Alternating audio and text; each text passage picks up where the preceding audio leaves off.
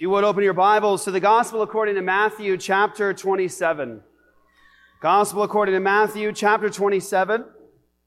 We're going to start today actually in verse 45, though we've been there already. We're going to read that for context. Matthew 27, verse 45. Hear now the word of the living and the true God. Now from the 6th hour there was darkness over all the land, until the 9th hour. And about the 9th hour, Jesus cried out with a loud voice, saying, Eli, Eli, lama sabachthani? That is, my God, why have you forsaken me? And some of the bystanders, hearing it, said, this man is calling Elijah.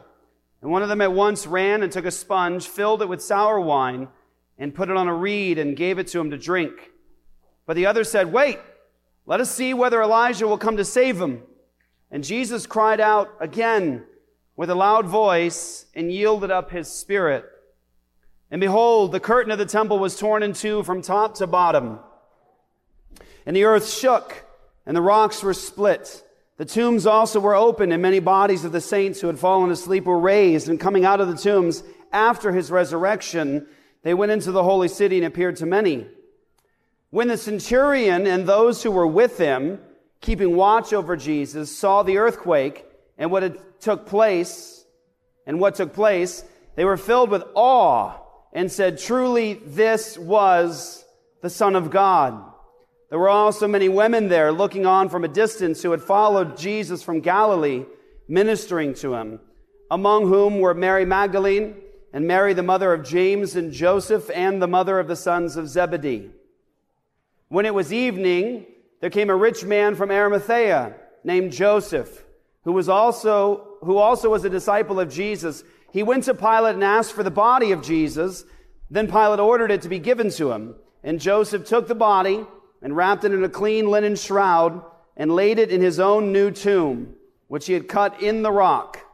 And he rolled a great stone to the entrance of the tomb and went away. Mary Magdalene and the other Mary were there, sitting opposite the tomb. Thus far as the reading of God's holy and inspired word, let's pray together. God, your word is a gift to your people.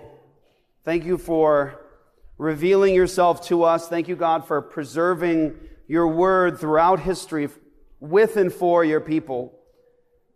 God, you say the grass withers and the flower fades, but the word of our God stands forever. This is your very word. It's your revelation. It's you speaking. And so we humble ourselves before you, Lord, acknowledging that this is the voice of our Creator.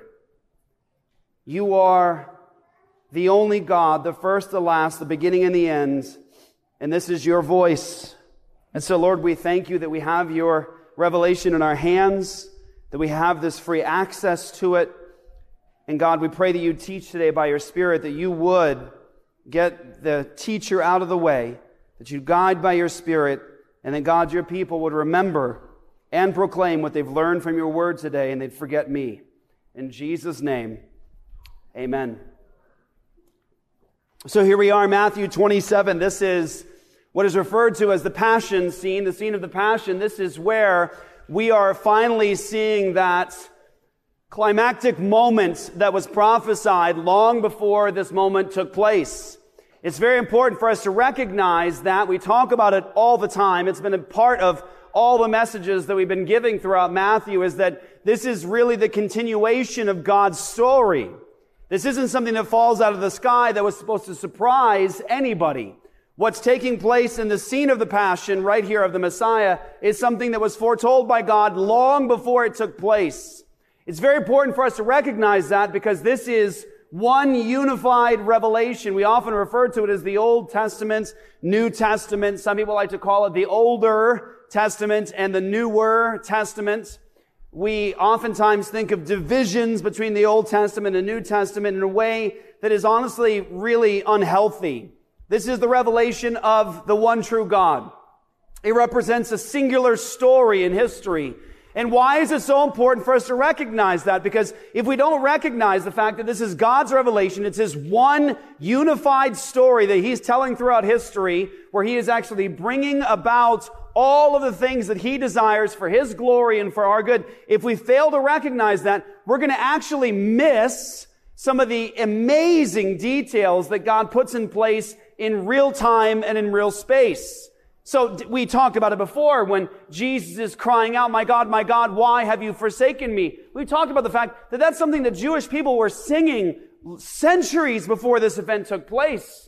If they would just go back to that psalm and start singing it along with Jesus on the cross, they would literally be singing about all of the events transpiring in front of them. Only that psalm was written about 1,000 years before it took place.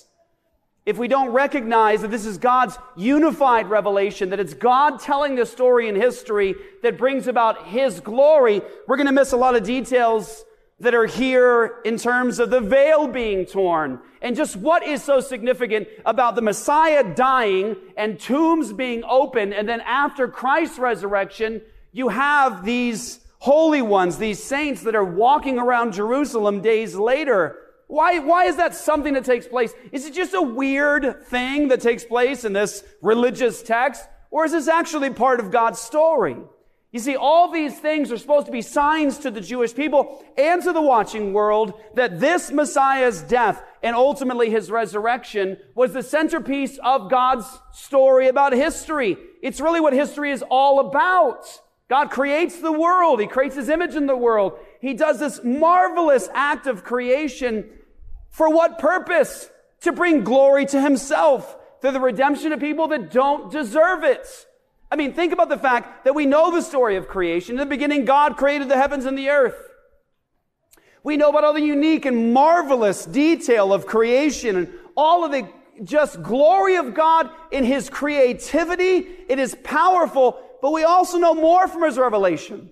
What do we know? We know that it says that Jesus Christ was the Lamb slain before the foundation of the world.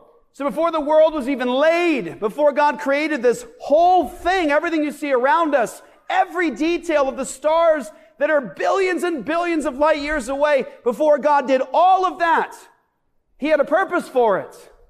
And it wasn't ultimately about us, it was about Him and His glory. And so this is one unified revelation. And so we can understand, because God has spoken in history, why it's such an amazing detail that the lights go out this day, in this moment. When the light of the world is extinguished on that cross, the world goes dark. Earthquake, lights out, veil being torn, the separation between God and His people. This stuff is not taking place merely in the heavenly places. It's taking place in the dirt. It's taking place with flesh and blood. It's taking place with us. It's so important because the kingdom of God is a reality that is all-encompassing. The rule of God isn't something that just takes place in this invisible world out there. It's not these just lofty spiritual discussions which the pagans have, their mythology. This isn't in accord with that. This is God stepping into history, God becoming man, and He's walking among us. And the kingdom of God and everything that comes with the kingdom of God is happening in real time and space. The earth itself is feeling the effects of the Messiah's passion and His death. But if you don't understand this is God's revelation, it's His one unified story, you're going to miss a lot of details. Like, for example, we're going to talk in a minute about the fact that Joseph of Arimathea, a man who's a member of the council, the Sanhedrin, the same Sanhedrin that actually conspired to have Jesus delivered over to death. He didn't agree with it, of course, but he comes as a rich man to bury Jesus crucified with the wicked, to bury Him in His own tomb, a rich man's tomb. You see, if you know this is God's unified story, it's His one revelation in history, then you'll read the story like this and recognize Matthew knows what's going on. He's telling you the eyewitness testimony of what took place with Jesus, but he's a fan of Isaiah. It's clear in Matthew. He's a big fan of Isaiah. He's quoting him often. And so when he includes the story of Jesus being crucified with criminals and then being buried in a rich man's tomb, he knows what he's doing. And if you know the revelation of God, you know this is a unified story and it's glorious. God is shouting to the world, not just through the bloodshed of the Messiah, but through all the symbols that are coming alive in this moment. This is an incredible thing. And here's one thing I want you to consider. One of the great testimonies to the fact that this is divine revelation is that, listen, you've got 39 books of the Old Testament revelation written over a period of over probably close to 2,000 years in composition, depending on how you date the book of Job. But you got 39 different books of the Old Testament. You've got this written over different geographical locations, over probably 2,000 years of history. And these people are just people like you who are walking with God. They're prophets receiving revelation from God. And I gotta say this, they're writing things at times that they could not possibly understand.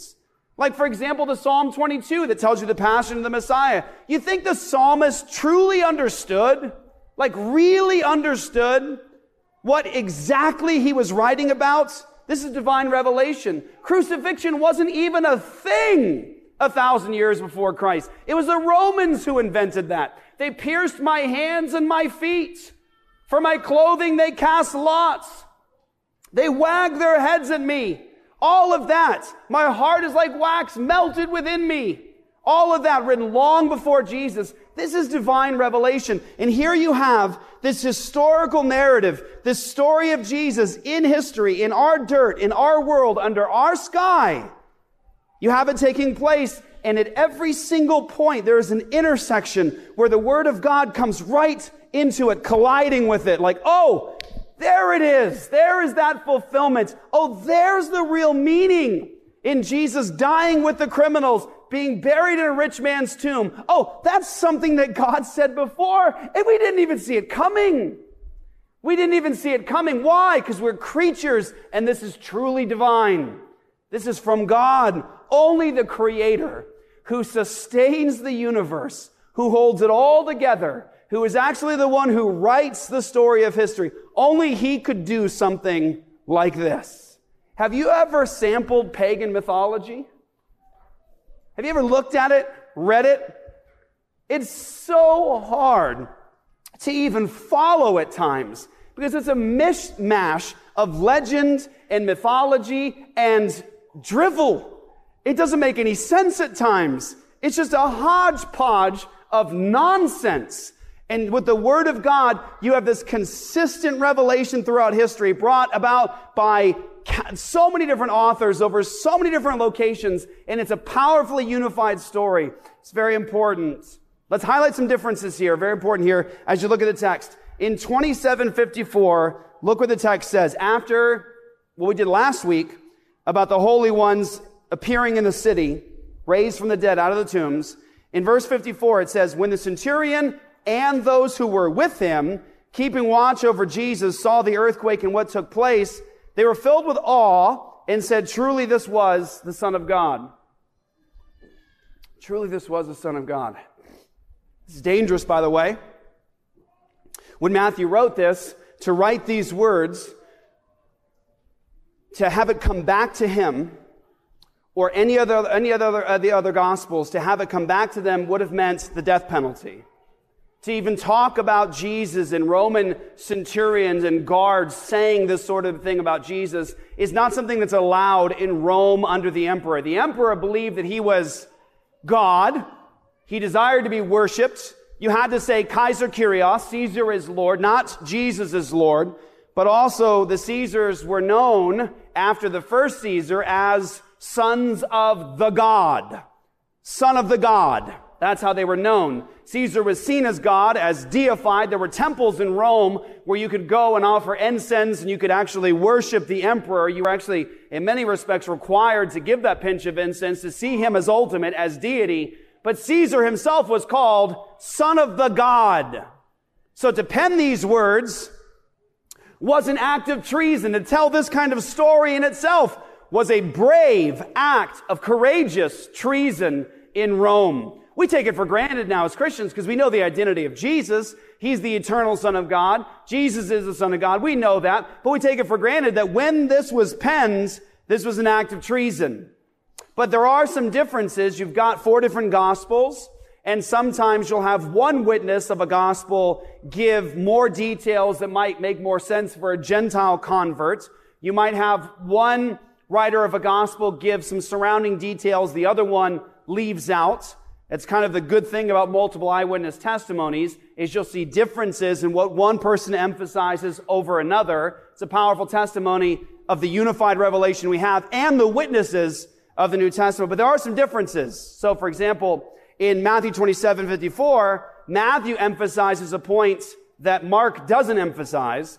Matthew emphasizes that the centurion and those who were with him were filled with awe, and the confession was, truly this was the Son of God. If you read Mark 15:39, Mark only emphasizes the centurion, his testimony, what he says. Matthew, obviously a Jewish mindset, he's writing for a Jewish audience. He wants to emphasize possibly what is the standard of the law of God and that you need multiple witnesses, 2 to 3 witnesses. Maybe that's what's going on with Matthew. He's emphasizing that part for a reason with his Jewish audience. But there are some differences. Mark emphasizes the one centurion, and Matthew emphasizes the fact that you have the centurion and those with him. So here's the point for Matthew. You have these Roman centurions, guards, and they are on the death watch. They are watching these men on the cross suffocate, bleed, scream. They're in pain, and they're on the death watch. They're waiting for these men to die. Their job is to kill these men and to make sure it hurts and to make sure they make a spectacle out of them. This was one of the most effective ways to keep the public under the boot of Rome. If you go this far, this is what's going to take place. And it was done in the public square. It was done in the open. And these centurions, these Romans are specialists. They are there to make sure they suffer, and they suffer horrifically, and that they actually die. That this is seen through to the end. But for Matthew, these men on the death watch working for Rome to make sure these men die, they are actually present to witness all the powerful things happening in creation. The earth going dark. They would have been too far away from the veil itself to even see what was going on there. So that's not a part of that. But they were there for the earthquake. They were there for Christ and his statements. They were there for the darkness. They were there and they witnessed all of this. And Matthew says that they were filled with awe. Now, there is also something interesting here. If you read Matthew's account, he emphasizes the fact that the centurion and the guard say that truly this was the Son of God. But in Luke's account, Luke 23:47, for whatever reason, Luke emphasizes their intention, what they said, as truly this was an innocent man, truly this was a righteous man. But here's what we need to pay attention to with Matthew's account. The dangerous nature of this confession. The dangerous nature of this confession and this witness. As I emphasize, Caesar was called Son of the God. So the first Caesar called a God. This next Caesar is called Son of the God. So this is a concept, a counterfeit, obviously, from the enemy of the Lord Jesus. But the testimony is truly this was the Son of God. Can I have you guys think about something really powerful for a second here? God promises in his word, long before Jesus comes, that continued revelation. What's he promise? He promises that the Messiah is going to come. This ruler is going to come into the world, and he will be given a kingdom that will never pass away. He has an authority that is ultimate, and he is going to draw every tribe, tongue, people, and nation to God. That's Daniel 7:13 through 14. What's it say? He is one like the Son of Man, and he comes up to the Ancient of Days and was presented before him, and to him is given dominion and a kingdom. And what is going to take place with the Messiah? Something very different than what took place with the Jewish people, where God says, I chose you, not Israel, not because you were more numerous, not because you were more powerful. There's nothing in Israel that drew God's affection to them. He said that I loved you and I chose you. And so God chose to bring salvation to the world through God's chosen people, Israel. But God also said That what he was going to do with Israel is he was going to judge the covenant breakers in Israel. He was going to punish them. He was going to bring salvation, and that salvation would extend not just to Jews, but to Gentiles also. Jew and Gentile into one people of God. So the Jews, if they know the revelation of God, they know that they are supposed to be the conduit for God's salvation into the world, because they were the ones that were heralding the message of Yahweh, the law of Yahweh, and they were the means by which God would bring Messiah into the world. And notice something. It was the Jewish covenant-breaking people that Jesus keeps indicting here in this gospel. Matthew, we read it, right? Matthew 19 through 25 is just filled with the indictments that Jesus gives against the Jewish covenant breakers of his day. You know the scene. Matthew 23, the 7 woes of Jesus upon the leadership of Jerusalem. He says, woe to you, woe to you, woe to you, a curse on you, a curse on you, a curse on you. And then who is it that delivers Jesus over to Herod and Pilate? Who is it? It's the Jewish leadership. It's the Jewish leadership. It's those covenant-breaking Jewish people who deliver Jesus over to be crucified. And when Pilate says he's innocent, who shall I give you? They say, Barabbas. What shall I do with him? They say, crucify him. Give us the murderer. Crucify our Messiah. Give us the murderer. That's the story. But interestingly, that's a story that God always told in the Old Testament. We'll do some of that in a moment here so you can see that it is anticipated that God would come into the world, that he would bring his kingdom, and that salvation would come with judgment for the covenant breakers. But don't you think it's powerful? Again, watch this. One unified revelation.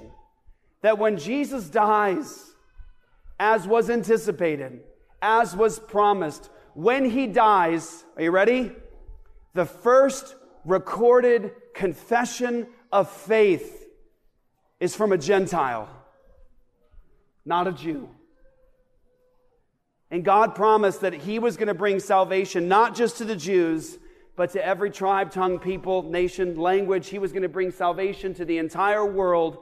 And also, remember Psalm 22? I just quoted it. Remember that? My God, why have you forsaken me? And that's the psalm that says his hands and his feet would be pierced, his heart like wax melted with him, that they would cast lots for his garments and divide them. That's the same psalm that as you keep reading it, you keep singing it, it says, all the families of the earth will return to worship Yahweh. And here we have Jesus dying, experiencing what was prophesied, and the first person to say that confession of faith of who he truly is a Gentile who is guilty of murdering him. It's a powerful testimony to the Word of God. Truly, this was the Son of God. First confession of faith was a Gentile. Matthew knows the story. He knows the story of God. He knows what he wants to communicate. This is fulfillment. Isaiah is Matthew's favorite, so that's clearly where he's drawing some of his story from. But I want to point out to you that Jesus said in John 12:32, some of you guys know this, he said, if I am lifted up, I will draw all people to myself. If I am lifted up, I will draw all people to myself. And here is Jesus being lifted up. And the first confession of faith, when it's witnessed, is by a Gentile. This is fulfillment. I want you to see it with your own eyes. So go to Isaiah 65. Isaiah 65.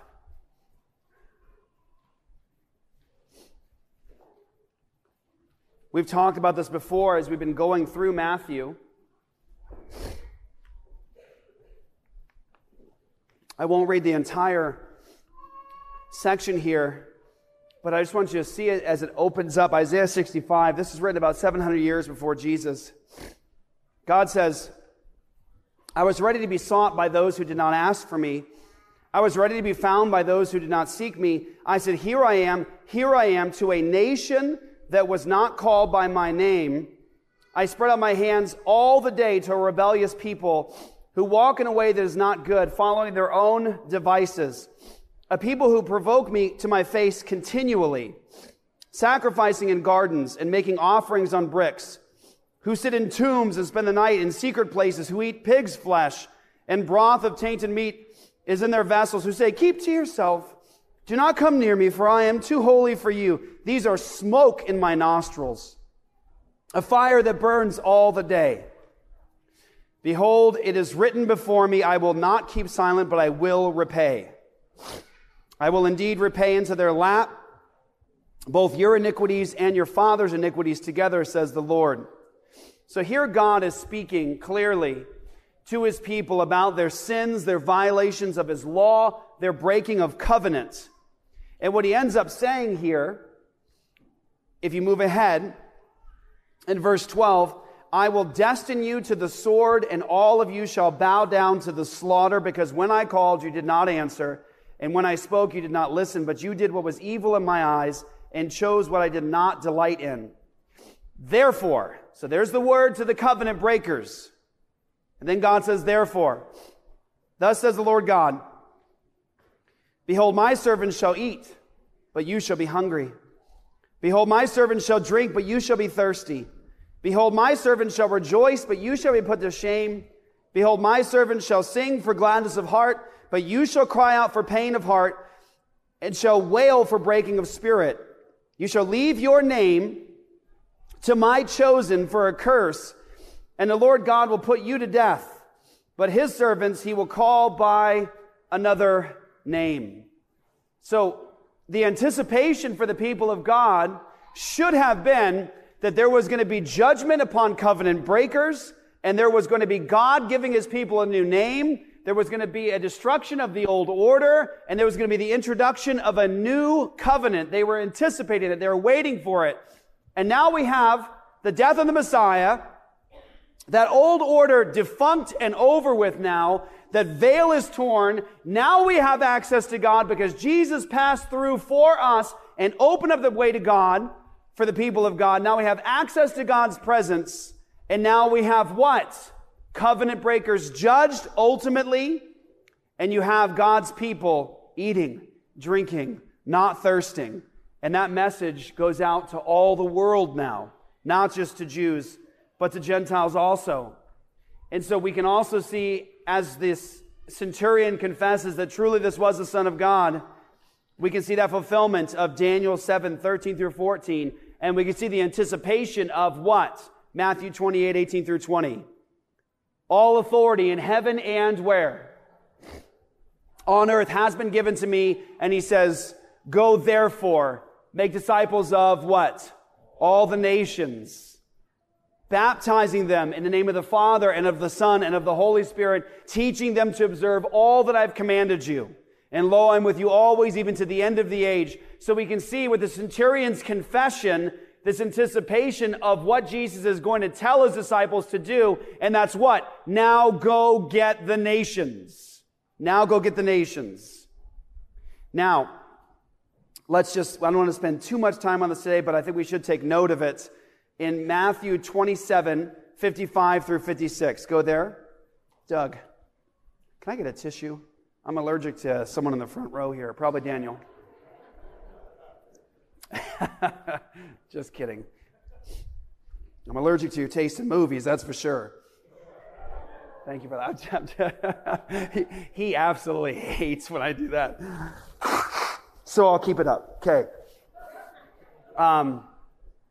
Just teasing. So, Matthew 27:55 through 56. Here's what it says. There were also many women there looking on from a distance who had followed Jesus from Galilee, ministering to him, among whom were Mary Magdalene and Mary, the mother of James and Joseph, and the mother of the sons of Zebedee. Now, I could do an entire message just in this section, but I really want to emphasize to the women of our church and to all the women hearing this, something that's very peculiar about what's happening here in the text. Now, it's not right. It's not okay. It's not biblical. It's not part of God's law how the Jewish people, via their man-made tradition, had started to treat women in the first century. It isn't right. It isn't good. It's not part of God's law. The way that people treated women in the first century, treating them as lower, not equal, saying things like you need 100 men's testimony to every, 100 women's testimony to every one man's testimony in court because women were notoriously unreliable according to them. It's not okay. It's not part of God's law. It's not part of the biblical worldview.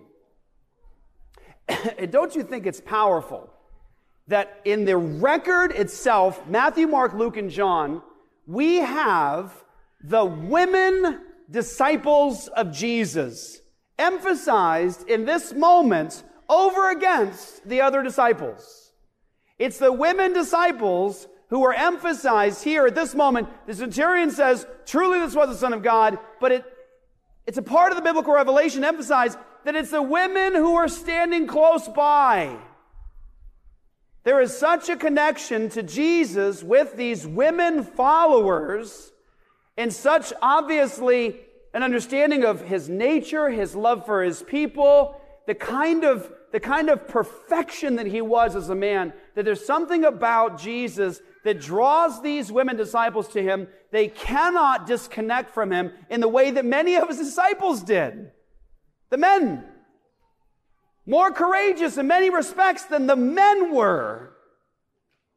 But Matthew emphasizes the women are there. Here's who they were. They were witnesses, and Matthew's doing that on purpose. He's giving you the women witnesses, which in this generation and at this time is not something that you're apt to do. Why? Because you're fighting a cultural battle where people say, well, that's insignificant. Why don't you get some men in there as witnesses? Why don't you have them as the stars of the story? Here's the reason that it's not like that, because that's not how it happened. It was the women. And it's the women who are there. It is the women who are part of the burial process. It is the women who are standing by the grave when it's all said and done and the stone is rolled into place. It's women, women, women.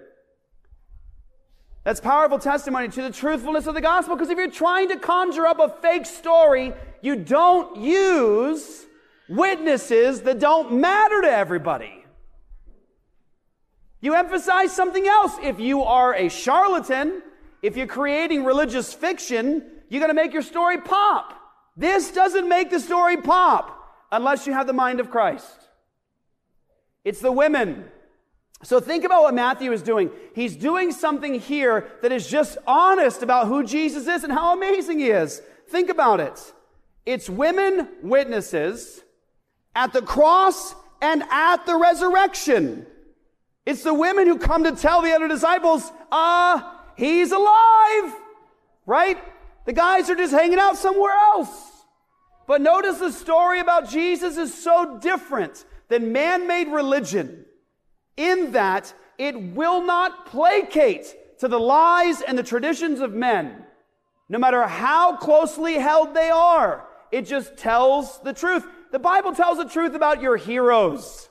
Think about it. All of our heroes in Scripture. I mean, you got to be careful sometimes reading the book of Genesis to your kids. Amen? Amen? What's Lot's daughters doing with him, Daddy, in the cave? Let's watch Morphle for a little bit, and let's get back to that later. You know what I mean? It just tells the truth. It tells the truth about their failures and their face plants. Like Moses can't even go to the promised land. David, a man after God's own heart, and he completely blows it. Completely blows it. It's just honesty, honesty, honesty. It never whitewashes their sins. It tells it as it is. And one of the things that is spectacular about this revelation, it is so counter to what the Jewish sensitivities were and the mindset about women in their day. In that, it's not normative.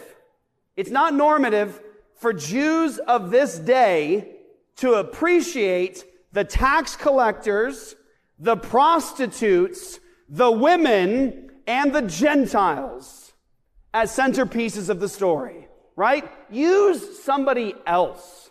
We don't like the fact that you got tax collectors and prostitutes hanging out with you. Why? Because we're holier than that. Don't come near me. I'm too holy. God says it's like smoke in my nostrils. I'm going to destroy you for that. It's the broken tax collectors and the hookers coming to Jesus and feeling like they can actually be with him.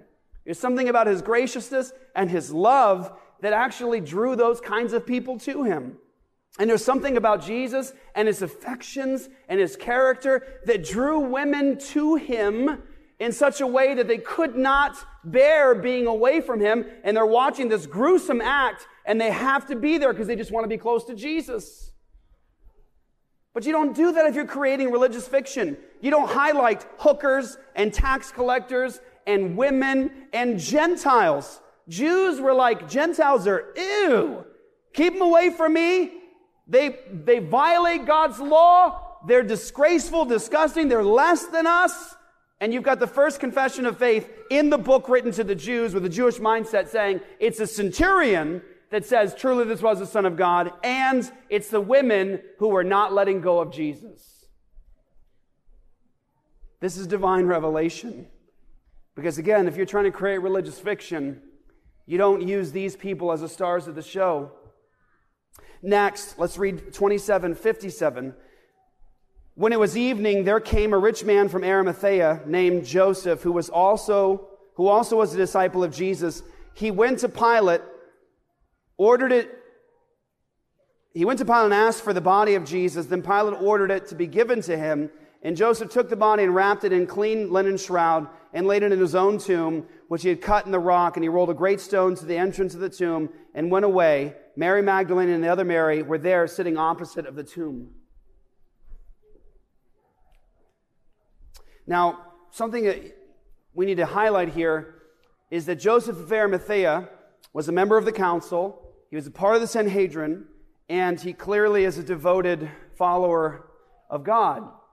Because this is during the time of Passover, but the law of God in Deuteronomy 21:23 would have forbidden them to extend having his body up for a long period of time. Deuteronomy 21:23 says you must have a prompt, quick burial, like same day. And so Joseph of Arimathea loves the law of God. He wants to be obedient to God. He's following Jesus, and so he wants to have him buried right away. Again, he was a member of the Sanhedrin Council, but I want you to see for yourselves. This is Matthew. Let's move over to Luke. Go to Luke 23. Luke 23:50. Luke 23:50. Now, Luke 23:50, here's Luke's account. Now, there was a man named Joseph from the Jewish town of Arimathea. He was a member of the council, a good and righteous man, who had not consented to their decision and action, and he was looking for the kingdom of God. This man went to Pilate and asked for the body of Jesus. Then he took it down and wrapped it in a linen shroud and laid him on a tomb cut out of stone where no one had yet been laid. It was a day of preparation, and the Sabbath was coming. The women who had come with him from Galilee followed and saw the tomb and how his body was laid. Then they returned and prepared spices and ointments. On the Sabbath, they rested according to the commandment. So what do you see? Luke actually adds details that Matthew doesn't have. Luke adds the detail that Joseph of Arimathea was a good and righteous man. And he says he didn't agree with the Sanhedrin. He wasn't on their side in this. And so he goes to Pilate, and that's a risk, by the way, to ask for the body of Jesus. Here you've got the Jewish leadership opposed to Jesus. They're calling him a deceiver. They're calling him a counterfeit. Joseph of Arimathea is a member of the council. He's on that Sanhedrin, but he's taking a very public risk by actually now advocating for Jesus and a proper burial of Jesus. And so he actually goes to Pilate to ask for his body. This is risky behavior. It really is risky behavior for Joseph of Arimathea. But notice that Joseph did not agree with the council. So apparently, the Sanhedrin, when they had been called together to come and conspire against Jesus, they hand-selected people they thought would agree with them. Because Joseph of Arimathea didn't actually agree. He wasn't on board with what they were doing. Now go to see Luke's account. So Matthew, Mark, and Luke just go back. Mark's account, Mark 15. More details. In Mark 15:42, it says this. And when evening had come, since it was a day of preparation, that is the day before the Sabbath, Joseph of Arimathea, a respected member of the council, who was also himself looking for the kingdom of God, took courage. See it? He took courage and went to Pilate and asked for the body of Jesus. We forget those little details of history, right? Like Joseph of Arimathea went to ask for the body from Pilate. Like, no big deal. It took what, according to the text? Courage. It took courage, I'm sure, on a number of levels, not just for the Jews, but with Pilate also. And it says this, Pilate was surprised to hear that he should have already died. And summoning the centurion, he asked him whether he was already dead. And when he had learned from the centurion that he was dead, he granted the corpse to Joseph. So, this is an interesting little detail. Pilate's actually surprised that Jesus has already died. Crucifixion is something that could have taken hours to days to endure, to actually die, to complete the process of death. So Pilate is actually surprised that Jesus is already dead. How did that take place? How did Jesus die so quickly? Well, we can't forget the fact that Jesus took a very, very grotesque and brutal beating before he went to the cross. Not everybody got the kind of beating that Jesus got. Pilate wanted them to beat Jesus severely so that they would feel sorry for Jesus to let him go, because he thought Jesus was innocent, so much so that he washed his hands in front of all of them to say, I find no fault in him. He was trying to have Jesus escape this judgment. But now he goes to the cross. He can't even carry the cross all the way there, so they actually have to have someone carry the cross for Jesus, but now they crucify him. He's suffocating on that cross, but Pilate's still kind of surprised. How did he die already? You die from suffocation on that cross. How did he die already? We get more details from John. So go with me now to John 19. John 19, 31. John 19, 31. Here's what John records for us. Since it was a day of preparation, and so that the bodies would not remain on the cross on the Sabbath, for that Sabbath was a high day, the Jews asked Pilate that their legs might be broken and that they might be taken away. So the soldiers came and broke the legs of the first and of the other who had been crucified with him. But when they came to Jesus and saw that he was already dead, they did not break his legs. But one of the soldiers pierced his side with a spear, and at once there came out blood and water.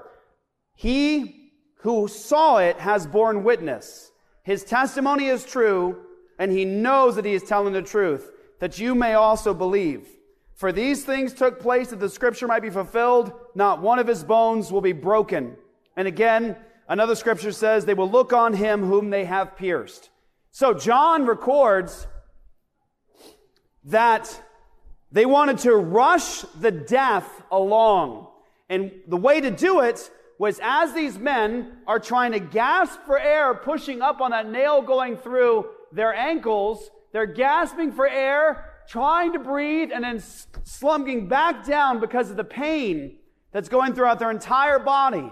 It's excruciating, out of the cross kind of pain. That's what the word excruciating means, out of the cross. They are fighting for air, and then they are slumping back down again. And the way to speed the process along, to make them suffocate, is to break their legs. Break their legs so they can no longer push up. Now, the interesting thing is, long before Jesus came, the Jews were told on Passover, do not break the legs, the bones of the Passover lamb. It must be with no spot and no blemish, and don't break its bones. So now these Roman soldiers, they come to these men who are on the cross, and here is Jesus, the Lamb of God with no spot or blemish, and they break the bones of the criminals next to Jesus to suffocate them. But when they come to Jesus, they say, okay, he's already dead. But they're responsible on a death watch. Their life is on the line. If they don't complete this execution, they will be executed. So just to make sure that Jesus is really dead, They take a spear and they shove it through his side. It clearly pierces his heart sac because blood and water flow out, which fulfills Psalm 22. My heart is like wax. It is melted within me. It's all fulfillment. It's all fulfillment. But that's why Pilate was shocked. He's already dead? Well, yeah, we broke their legs, but we came to him, he's already dead. We pierced through his side, though. His heart burst. He's really dead. So that's the story as you cross-reference all the gospel narratives and those witnesses to see this is what took place. But, remember I told you, this is God's revelation in history. It's one unified message. You see all these intersections and connecting points with the Word of God, with the symbolism, with the direct prophecy and quotes from the Old Testament that they couldn't have possibly understood. But isn't it interesting that Joseph of Arimathea, a rich man, a wealthy man, gives up a tomb that no one had ever been laid in. It was a rich man's tomb. He gives it up for Jesus. Jesus dies the most gruesome death with who? Jesus is alongside the wicked. But he is the one who is being counted as the guilty one before a holy God. That's, by the way, you and me. I want you to consider this for a moment. Think about the imagery here. We're almost done. So, we really are. I really need you to think about this because it's powerful. To me, this is one of the most jarring, awe-inspiring things about this moment. There are so many details here in terms of vivid symbolism and imagery that are happening from the veil to the darkness to the earth shaking. All of that is God placing into the story symbol coming alive. Watch what's happening, everybody. But this is jarring. Go to Isaiah 53.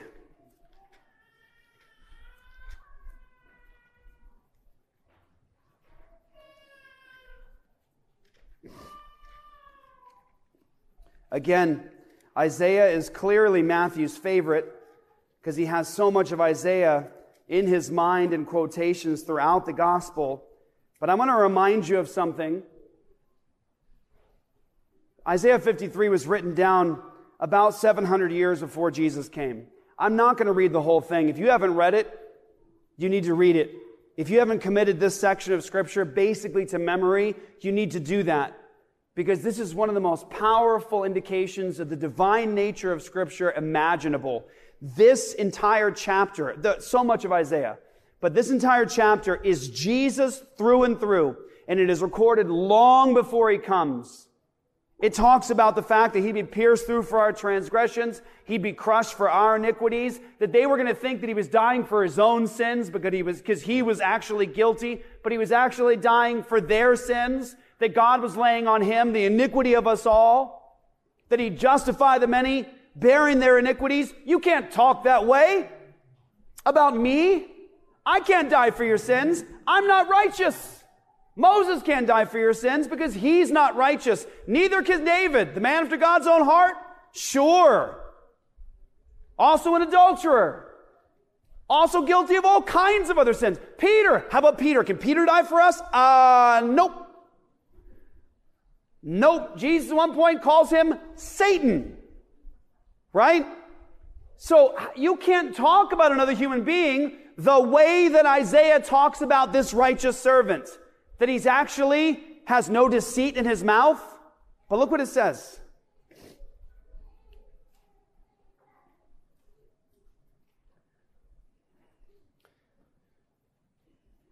In verse 9, no, let's start in 8. By oppression and judgment he was taken away, and as for his generation, who considered that he was cut off out of the land of the living, stricken for the transgression of my people. Look at the connection. Look at the connection. Cut off out of the land of the living. The word there in the Hebrew for cut off signifies dying a violent death. It's the same word used for animal sacrifices in the Old Testament. Cut off out of the land of the living, stricken for the transgression of my people. So you've got a violent death because of sin. Because of whose sin? The sin of God's people. But here's what it says. And they made his grave with the wicked and with a rich man in his death. Although he had done no violence, nor was there any deceit in his mouth. Matthew knows this. Matthew knows Isaiah. The Jews know Isaiah. And here you have, think about it, Jesus' purpose is to die for your sins. If you're in Christ, he was being counted as guilty in your place. Watch this. There is a great exchange taking place with Jesus and God's people. This is everything. He's the righteous one, you're the sinful one.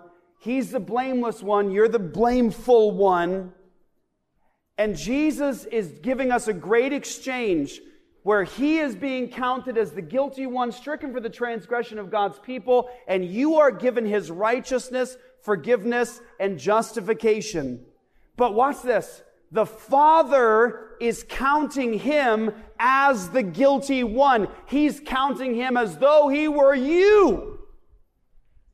So from the Father's perspective, the purpose of Christ is to be counted as guilty in your place. He's dying among the rebels with the wicked. But on that glorious day, on that dreadful day, Jesus is being crucified in the public square next to actual wicked men. In the heavenly places, the Father is counting Jesus as the rebel, as the wicked, even though he's not. But in the earthly scene, in the public square, God has ordained the symbolism that is shouting about Isaiah. He is with the wicked in his death. But what does the text say? It says, with a rich man in his death. So, if you know Isaiah, the scene says, stricken for the transgression of God's people, with the wicked and with the rich. And if you would have watched that scene from cross to grave, you would have seen with the wicked, and in a rich man's tomb. With the wicked and the rich in his death. It was all there, shouting to them the whole time. But I think there's something so much deeper than just that vivid display of symbolism fulfilled, and the wicked in his death, and the rich, and that is this. Jesus' death gave him a glorious inheritance. Therefore, he was buried in the tomb of the rich. It looked like poverty, it looked like nakedness, it looked like destruction, but Jesus was purchasing a people. Jesus was accomplishing redemption. And so his death actually gave him this infinite inheritance, this limitless inheritance. So though it looked depraved and broken and with poverty, Jesus was buried in the tomb of a rich man because when he accomplished that redemption, he was given this inheritance. What's that inheritance? You, me, the world. And so it makes sense that though he's crucified with the wicked among criminals, that he be buried in a rich man's tomb because he has an inheritance that none of us can even begin to imagine. It is an amazing thing to consider these glorious truths from Scripture. But can I end the sermon with this? What took place here in the Passion of the Messiah has to be understood by us in the context that God intended it. You can clearly see that God is invested in the world understanding what all this means. With the lights going out, the veil being torn, the earth shaking, dead people coming to life and walking around the city, you can clearly see God intends for people to understand something is happening here with Jesus. And God does intend for his people to understand what took place with the passion of Christ. What took place? And I think that all of us have to revel in, celebrate, delight in the fact that God's already told us all throughout Scripture And in Isaiah 53, you see the detail that God intends for us to understand. This is what I'm doing in my Son. Here's the meaning of the Messiah. He will justify the many as he bears their iniquities. We're done now with the passion of the Christ. We're done now with the death of Jesus. Next week, death is broken. Victory is accomplished. That's what we're going to talk about next week. The victory of the Messiah, the resurrection of the Son of God. But here's what's important for me, as your brother and as a pastor, is that we don't depart from the death of the Messiah without understanding the glories of this moment. He will justify the many as he bears their iniquities. You'll be declared righteous because he took your sin. God laid on him the iniquity of us all. Now, if you know your own minds, and if you know your own heart, and if you know your own sin and failure, that should be the greatest story you've ever heard. That God gave to Jesus what you and I deserve. You see, that's the meaning of the death of the Messiah. That's a summary of all of his suffering, all of the brutality, all of the mockery, all of the shame, all of the accusations, all of the gasping for breath, all of the cut open back, all of the bleeding, all of this is for you. And you could see a terrifying scene like this and just miss the love of God, the wrath of God, the justice of God, the holiness of God. You can miss it all because you just see it as, okay, it happened. The earth shook, the veil splits, earth goes dark, Jesus dies. So what? For the child of God, this is everything. And brothers and sisters, if this doesn't cause your soul to sing, I don't know what will. And here's what I'm going to challenge you with. If you can read this glorious story about Jesus and what he accomplishes for his people, if you can read that story and not be moved by it to worship and to rejoice in God, I honestly think you should examine yourself to see whether you're in the faith. Because only people who understand their own sin and their own depravity will glory in a moment like this. Because when you read about the crucifixion of Jesus and all that God fulfilled here, it was for you, if you know him, if you trust him. You and I belong on this cross. The brutality and the stripes that Jesus received are things that were due ultimately to you and to me. That's what makes this so powerful and meaningful. And if I could just emphasize one last thing. There is a tendency with believers who know God and are filled with God's Spirit and love God's holiness and are very aware of their own sin. There's a tendency to rejoice at the beginning of your salvation experience with Jesus. And as you go farther along and you get more and more sanctified, you hate your sin more and more and more, is that you feel like God is constantly angry with you. Why? Because you're constantly aware of your own sin and you hate it. You despise your own sin and you feel like God is constantly angry with you. He's constantly ticked at you. Why? Because now you're really aware of your sin because he lives in you. And you feel like God is so far away because you're constantly failing. There's hope in that. God's causing you to hate your sin. He loves you as your Father. You only hate your sin or are so aware of it because he loves you and calls you his own. But there's a tendency in the mind of the believer to so overemphasize in their own experience, their own failures, that they're neglecting the glory of the love of God in the cross. How much does God love me? A cross full. How much is he invested in my soul for eternity? He gives up his Son for you. That is the glory of this moment. Don't tell me that you have a God who is far off.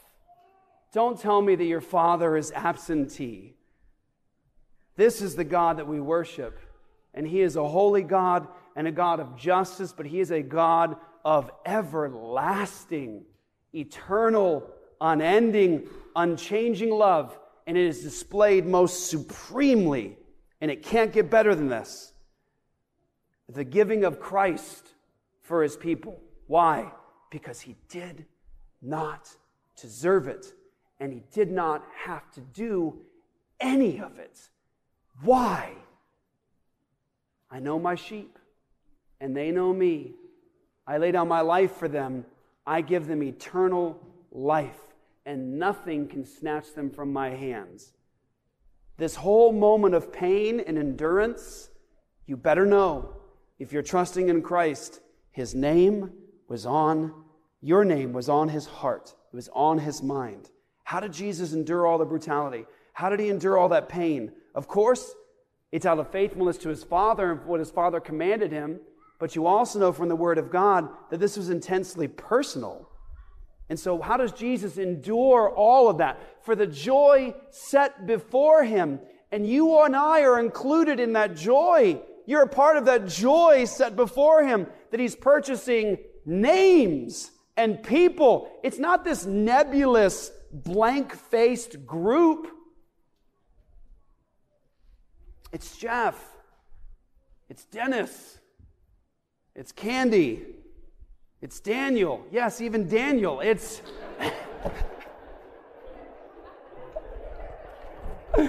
I love you so much. I've been able to add Daniel like 10 times in the last 3 weeks of sermons. It's because I respect you so much. I love you so much. But you have to think about that. In your moments of sanctification, never lose sight of the fact that it is the love of God that purchased you. And if you want to know the bounds, the limits of God's love, look at the cross. It's limitless. It is high. It is something you and I cannot ultimately comprehend. But we need, as believers, I think, in a moment like this where you've come out of now the Passion of the Messiah, we've read through it together, we've studied it, you need to emphasize two things as you look at the cross: the justice of God and the love of God. And in Christian experience, people fall off a cliff both ways. They either overemphasize God's justice, neglecting his love, or they neglect his justice and his law to emphasize his love. If you want to have a comprehensive perspective of how God is, you have to see at the cross both taking place. And I think the way to increase your joy and my joy, I'm talking to myself here too, the way to increase your joy and my joy in our walk with Jesus is to never get far from that cross and what it means about the love and dedication of God towards his people. Your name was written on his mind and heart. He was going there to die for people whose names are written in the book of life. It is personal. Let us never forget that. Let's pray. Father, thank you for the gift of your Son. Lord Jesus, thank you for what you accomplished for me, for your people, what we don't deserve. Lord, I pray for the people in this room and those who are within the sound of my voice around the world who are watching this. As we've talked about the Messiah, we've talked about God incarnate, as we've talked about righteousness and blameless, as we've talked about the death of the Messiah and the resurrection of the Messiah, I pray for those who do not know you, that they would be convicted of their sin even now and their need for the Savior, that they bow the knee to Christ as Lord. I pray that you would grant repentance and faith to all who have heard this. And thank you, God, for weaving together the most beautiful story imaginable. And thank you, Lord Jesus, for enduring the horror of the cross for us. It's in your name we pray. Amen.